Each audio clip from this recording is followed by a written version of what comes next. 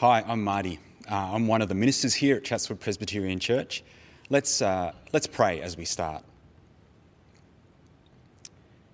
Father God, please give us wisdom today as we think about the Orthodox Church. Please help us to hold ourselves accountable to your word, and please help us to love you and your Son all the more as we consider what you have done for us. Amen. Welcome today to our second talk in this short series on the other major branches of the Christian tradition. Last week we thought about the Roman Catholic Church, and today we're looking at the Orthodox Church. Now, if you're anything like me, you think of the Orthodox Church as the other Christian branch. You know, the other one that isn't Roman Catholic. But all you know is that they don't have a pope and the rest is a mystery. Here in Australia, the Orthodox Church isn't as prominent as the Protestant and Catholic traditions, and so we generally are less familiar with them. And for a Protestant like me, from the outside, their practices can look very similar to the Catholic Church. So is orthodoxy just Catholicism without the Pope? Well, no. And if we want to connect with our Orthodox family members and friends, it'll help to not label them like that. Now, some of you might have an Orthodox background, but for the rest of us, I suspect that we really don't know where our Orthodox friends are coming from. And so we're ill-equipped to share the gospel with them. So let's try and change that. Well, a few facts. Today there are approximately 260 million Orthodox believers in the world, and 3/4 of Orthodox believers are found in Europe. But there are significant populations in the Middle East and also in places like Egypt and Ethiopia. There are a number of subgroups in the Orthodox tradition. The two most common being the Eastern Orthodox Church, which is groups like the Greek Orthodox Church and the Russian Orthodox, and the other main grouping is the Oriental Orthodox Church, and that's churches like the Coptic Orthodox Church in Egypt, or the Armenian Apostolic Church, and you can find them right here in Chatswood. Now today, when I use the word Orthodox, I'm referring to all of these churches as one big group.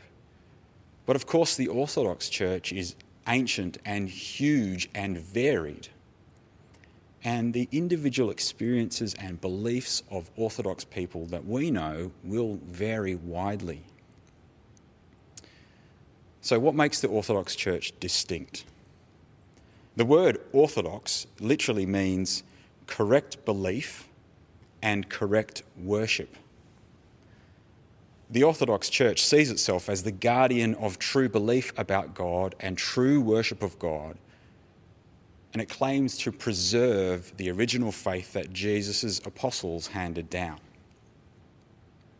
Now let's go back to the start and take a tour through history. Jesus died and rose again around AD 30 and then ascended into heaven. The apostles then travelled around the Mediterranean, spreading the message of Jesus and starting churches. But after the disciples who knew Jesus died out, the church was left with a challenge. How would they preserve the truth about Jesus accurately? Now, to defend the truth, early Christian thinkers, guys called the Church Fathers, they had to grapple with a particular big question. The question was, how can we rightly understand Jesus? How can we rightly understand just who he is, this man who is both human and divine? I mean, how does that even work? Is he all God? Is he all human? Is he some sort of half-half blend? These were big questions, and answering these questions was a dangerous task because the truth of the gospel was at stake. So, to try and sort out these questions, the early church met together in what they called ecumenical councils. Ecumenical simply means that everyone was there, or all the bishops were there, the whole church was represented.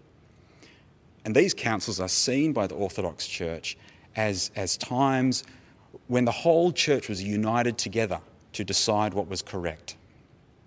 The first of these councils was in AD 325 at a place called Nicaea. And one of the things that came out of that council was the Nicene Creed. You might have heard of it. There was also another 6 of these ecumenical councils over the next 450 years. And the Orthodox Church today looks back on these 7 ecumenical councils as a great work of the Holy Spirit in preserving the truth. And the decrees and the creeds of these councils are central to their faith. Okay, what else was happening in those first few centuries after Jesus? Well, outside the church, the world was undergoing huge changes that reflected an east-west cultural divide. When Jesus was alive, the Roman Empire stretched across the Mediterranean from east to west, but it just kept getting bigger and bigger and harder to manage, to the point that in AD 286, a second capital was set up in Byzantium, now called Constantinople. Another capital in addition to Rome to rule over the east. But this east-west divide wasn't anything new. Culturally, the east had always been much more Greek and the west was Latin-speaking. After the division of the empire, there were fewer and fewer people who spoke both Greek and Latin. Communication between the cultures just dropped off. And inside the church, there had always been tensions between Rome in the west and the other major Christian centres, places like Jerusalem and Antioch and Alexandria in the east. The west claimed that the Bishop of Rome held the most honour among bishops. He was the successor of the Apostle Peter, after all. But the other bishops said, no, we share the responsibility to look after the church equally. And this east-west tension continued to build until finally in AD 1054, Pope Leo IX claimed that he had full authority over all the other bishops. Well, the bishops of Alexandria and Antioch and Jerusalem, they didn't like that. They said, no, you don't. Pope Leo excommunicated the Patriarch of Constantinople, the head of the church there. And he, the Patriarch, promptly excommunicated the Pope back.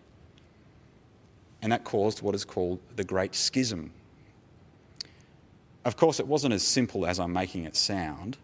A key issue in this division was over words that the Western Church had added to the Nicene Creed. These words were to do with the relationship between the Father, the Son, and the Holy Spirit. The original Nicene Creed stated that the Holy Spirit proceeds from the Father. In the Western edition, the words that they added was that the Holy Spirit proceeds from the Father, yes, but also the Son. The Eastern Church didn't accept this addition. They felt the West was trying to specify something about God that wasn't well understood. It should be left as a mystery. The East said, you're mucking up how we understand God. The West said, you're destroying order in the church by rejecting the authority of the Pope. From this point forward, the Eastern and Western churches went their different ways. Now, this disagreement illustrates a difference in approach of Eastern and Western Christianity. It's a difference that plays out today. From the Orthodox perspective, this East-West split is about your mindset as you think about God. Eastern Christianity has a perception that Western Christianity is mechanistic and cold. The West thinks it can explain all the details. It's all about the mind and no heart. Whereas the East, they're happy with mystery. You can know God through experiences in the church. You don't always have to describe him to the last detail. The mind and the heart work together. Now, most of us here in church today belong to the Protestant tradition. So here's something to keep in mind. The Orthodox Church sees Protestants as belonging to that Western tradition, along with the Roman Catholic Church. Okay, to wrap up this lightning journey through the past, after this split in 1054, the Orthodox Church continued to spread out to the north and east into Europe. And the Russian Orthodox Church started in AD 988 with the conversion of Vladimir, Prince of Kiev. And by the 1400s, the Orthodox faith could be found in most of Eastern Europe. It's a broad, complicated history. It's a long history, bound up with culture and politics. And today, for Orthodox believers, faith will often be bound up with national identity. But I want to point out two things from this history. Two things. Those 7 ecumenical councils and the church fathers are vital for the Orthodox Church. And secondly, that East-West divide in ways of thinking. These two aspects help to explain 2 areas where Orthodox belief has diverged from what the Bible says. 2 areas. I'll call them the 2 A's. That is, authority and assurance. Firstly, authority. The Orthodox Church would say that its ultimate authority is God. But how do you know God? How do you hear him speak? And how do you decide what God means when he speaks? For the Orthodox Church, authority comes from what they call sacred tradition, and a record of the Holy Spirit's activity in the church is found in this sacred tradition.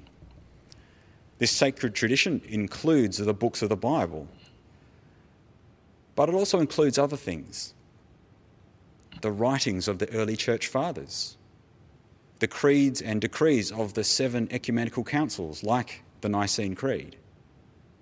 Sacred tradition includes the liturgy of the church, that is, the prayers and hymns and sacraments like baptism and the Lord's Supper. They call that the divine liturgy, the Lord's Supper. And sacred tradition includes the icons of the church, images of the apostles, Mary and the saints that they use to meditate and pray. Through all of these things, together as one organic whole, through them you can connect with God. The Holy Spirit, they believe, inspires them all. You can know God through sacred tradition. And so this tradition carries the authority of God. They say your interpretation of the Bible must agree with the whole of sacred tradition. There's an Englishman who became an Orthodox monk. His name is Timothy Ware, and he sums it up like this. He says, the Bible is not something set up over the church. It is something that lives and is understood within the church. Now, this view can be traced back to a particular understanding of what the apostles were doing when they travelled around the Mediterranean starting churches.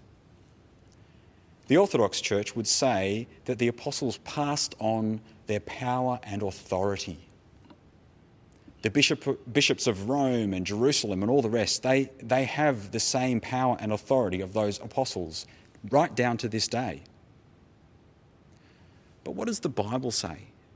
What does the Bible say that the apostles were handing down to the next generation?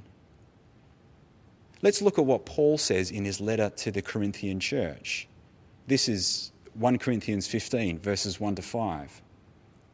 Paul says, now, brothers and sisters, I want to remind you of the gospel I preached to you, which you received and on which you have taken your stand. By this gospel you are saved, if you hold firmly to the word I preached to you. Otherwise you've believed in vain. For what I received I passed on to you as of first importance, that Christ died for our sins according to the Scriptures, that he was buried, that he was raised on the 3rd day according to the Scriptures, and that he appeared to Cephas and then to the 12.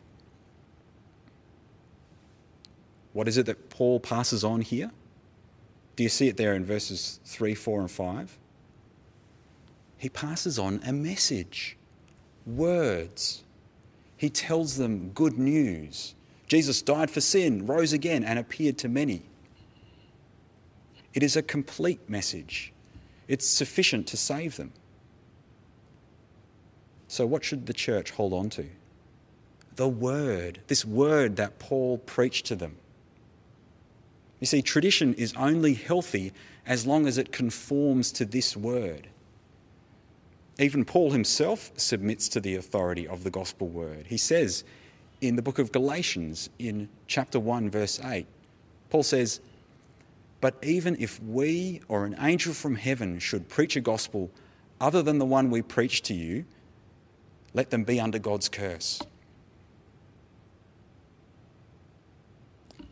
The Bible says that God reveals himself not primarily through the church and its activities, but through Scripture, through the Bible.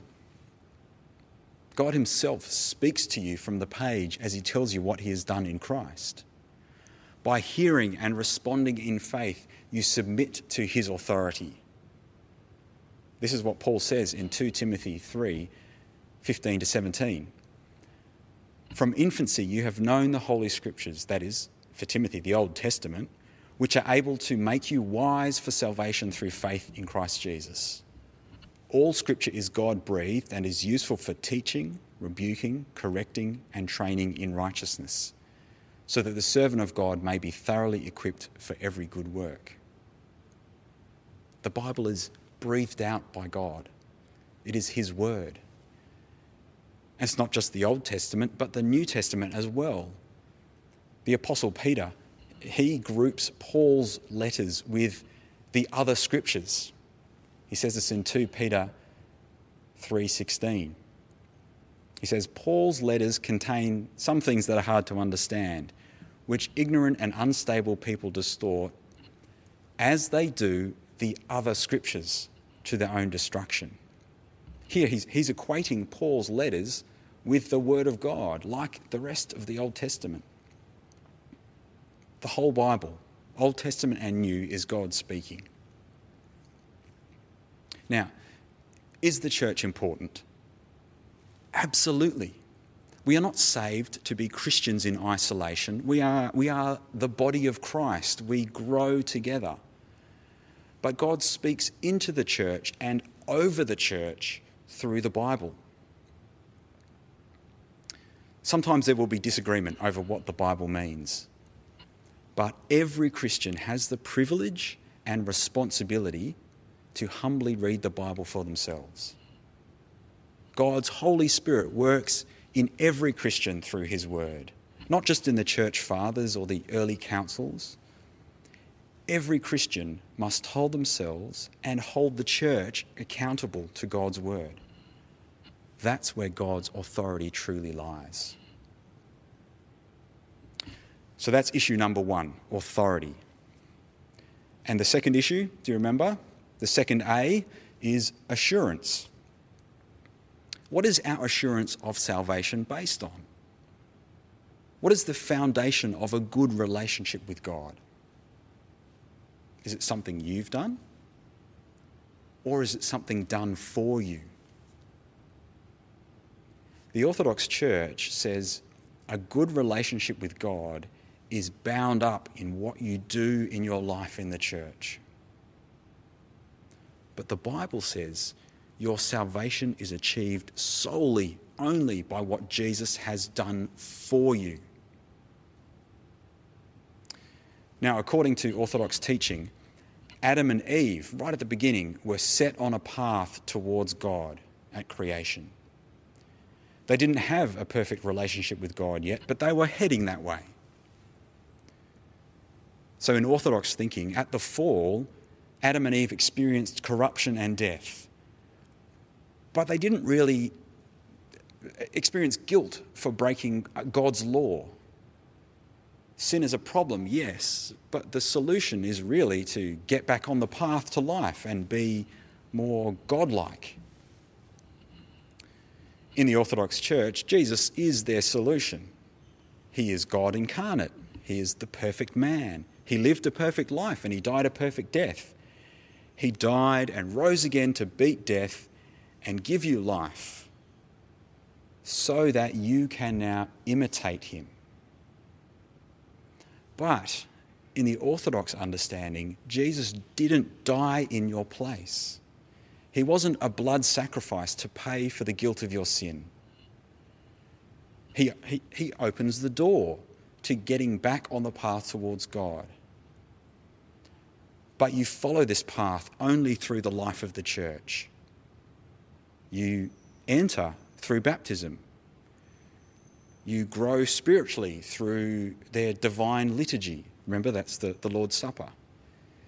You pray to the saints for help along the path. You imitate Jesus. And your connection with God depends on these things. Now, don't get me wrong, imitating Jesus is a wonderful thing to do. It's what God calls us to do. But the Orthodox Church confuses this with your basis for salvation. The assurance of your salvation depends on you at the end of the day. But what does the Bible say? Well, it says that Adam and Eve were in perfect relationship with God in Eden. But they rebelled against God. They disobeyed his law.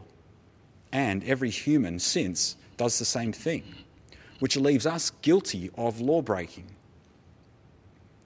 1 John chapter 3 verse 4 says this: everyone who sins breaks the law. In fact, sin is lawlessness. And so our guilt before God needs to be put right. We need to be declared not guilty. The Bible says we need to be justified. And that's exactly what Jesus achieves for us by taking the punishment for our law breaking on the cross. Romans chapter 3 verses 23 and 24 say this: for all have sinned and fall short of the glory of God, and all are justified freely by his grace through the redemption that came by Christ Jesus.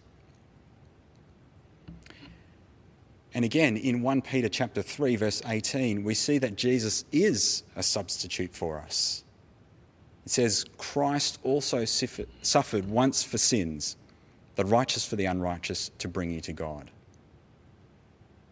On the cross, Jesus, he subs in for me and you and takes our punishment and takes God's anger. Yes, Jesus' life and death are an example for us to follow as we live, but as we live in response to already being saved. Our right relationship with God, our intimate connection to God, is based solely on what Jesus has done. And the brilliant thing is that justification is not alone. We are also sanctified. That is, we are set apart to live a life of growing Christ-likeness as we wait for him. And so we do have a new life now. We do live a life of godliness now. But again, our assurance is based fully on what Jesus has done, his completed work. It's not based on anything that you or I do in the church. You see, by not submitting their sacred tradition to the word of Scripture, the Orthodox Church confuses justification and sanctification. And the result is you can never be sure of how close to God you really are. So can you see these two fundamental problems with Orthodox teaching? Holding sacred tradition as their final authority over the Bible, and saying your status before God depends on what you do in your life in the church. But God says, hear my voice in Scripture. Trust in my Son who died and rose for you, and come to me. Be assured that I love you and that you can live with me forever. Friends, this is a message that, like everyone else in the world, our Orthodox friends need to understand. So how can we lovingly share this truth? Well, the temptation might be to sit down with your Orthodox friend and say to them, now, I heard a talk this week about how your church has got it all wrong in these two ways. See, there are two A's.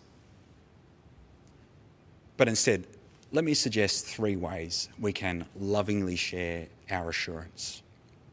Very simple. Listen, pray, and read. Firstly, we should listen. Many Orthodox believers that we know will be devoted to their faith. They will have a great reverence for Jesus. They will have a desire to be close to God. They will love his church. Others may be more nominal, identifying as Orthodox because of their nationality, but not really being involved in their church. And yet others may just be outright atheists who simply need to hear the gospel. Friends, to know, we need to listen. We need to know where our friends and family are spiritually. There will be a broad spectrum in the Orthodox Church. Some may know very little about Jesus, and other people may be able to recite the events of his life better than you can.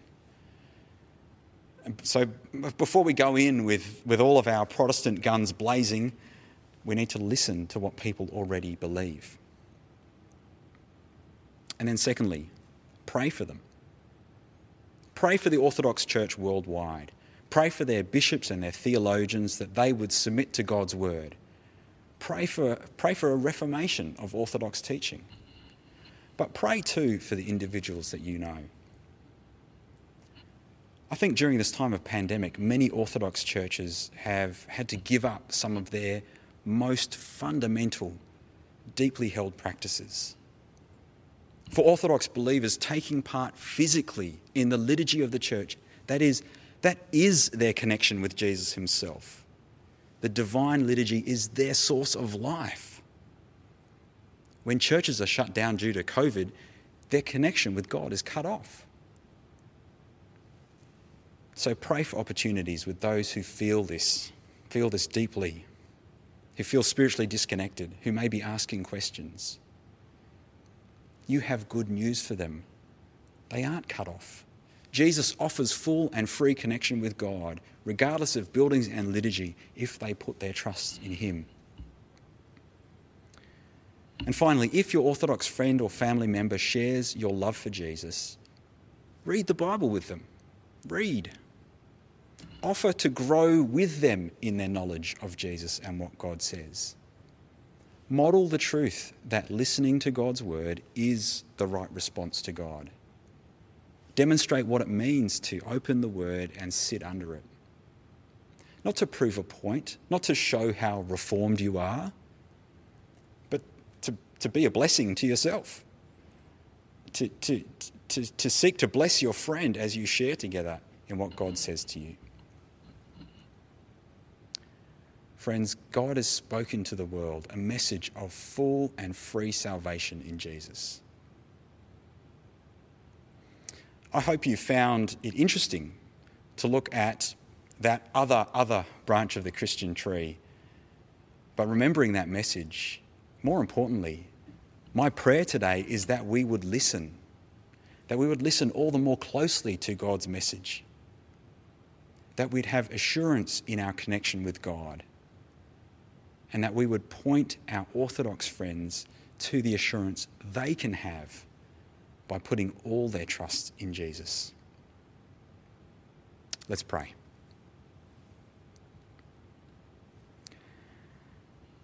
Father, thank you that you are the Lord of history. Thank you for your prophets and apostles who brought your word to us. Father, most of all, we thank you for your Son, Jesus, God incarnate, our perfect sacrifice and life giver. Please give us wisdom as we speak to our Orthodox friends and family. Help us to always point to Jesus in what we say and do. By your Holy Spirit, please help us to display the assurance we have of being fully secure with you. Please save our family and friends and shape them by your word. We pray this in Jesus' name. Amen.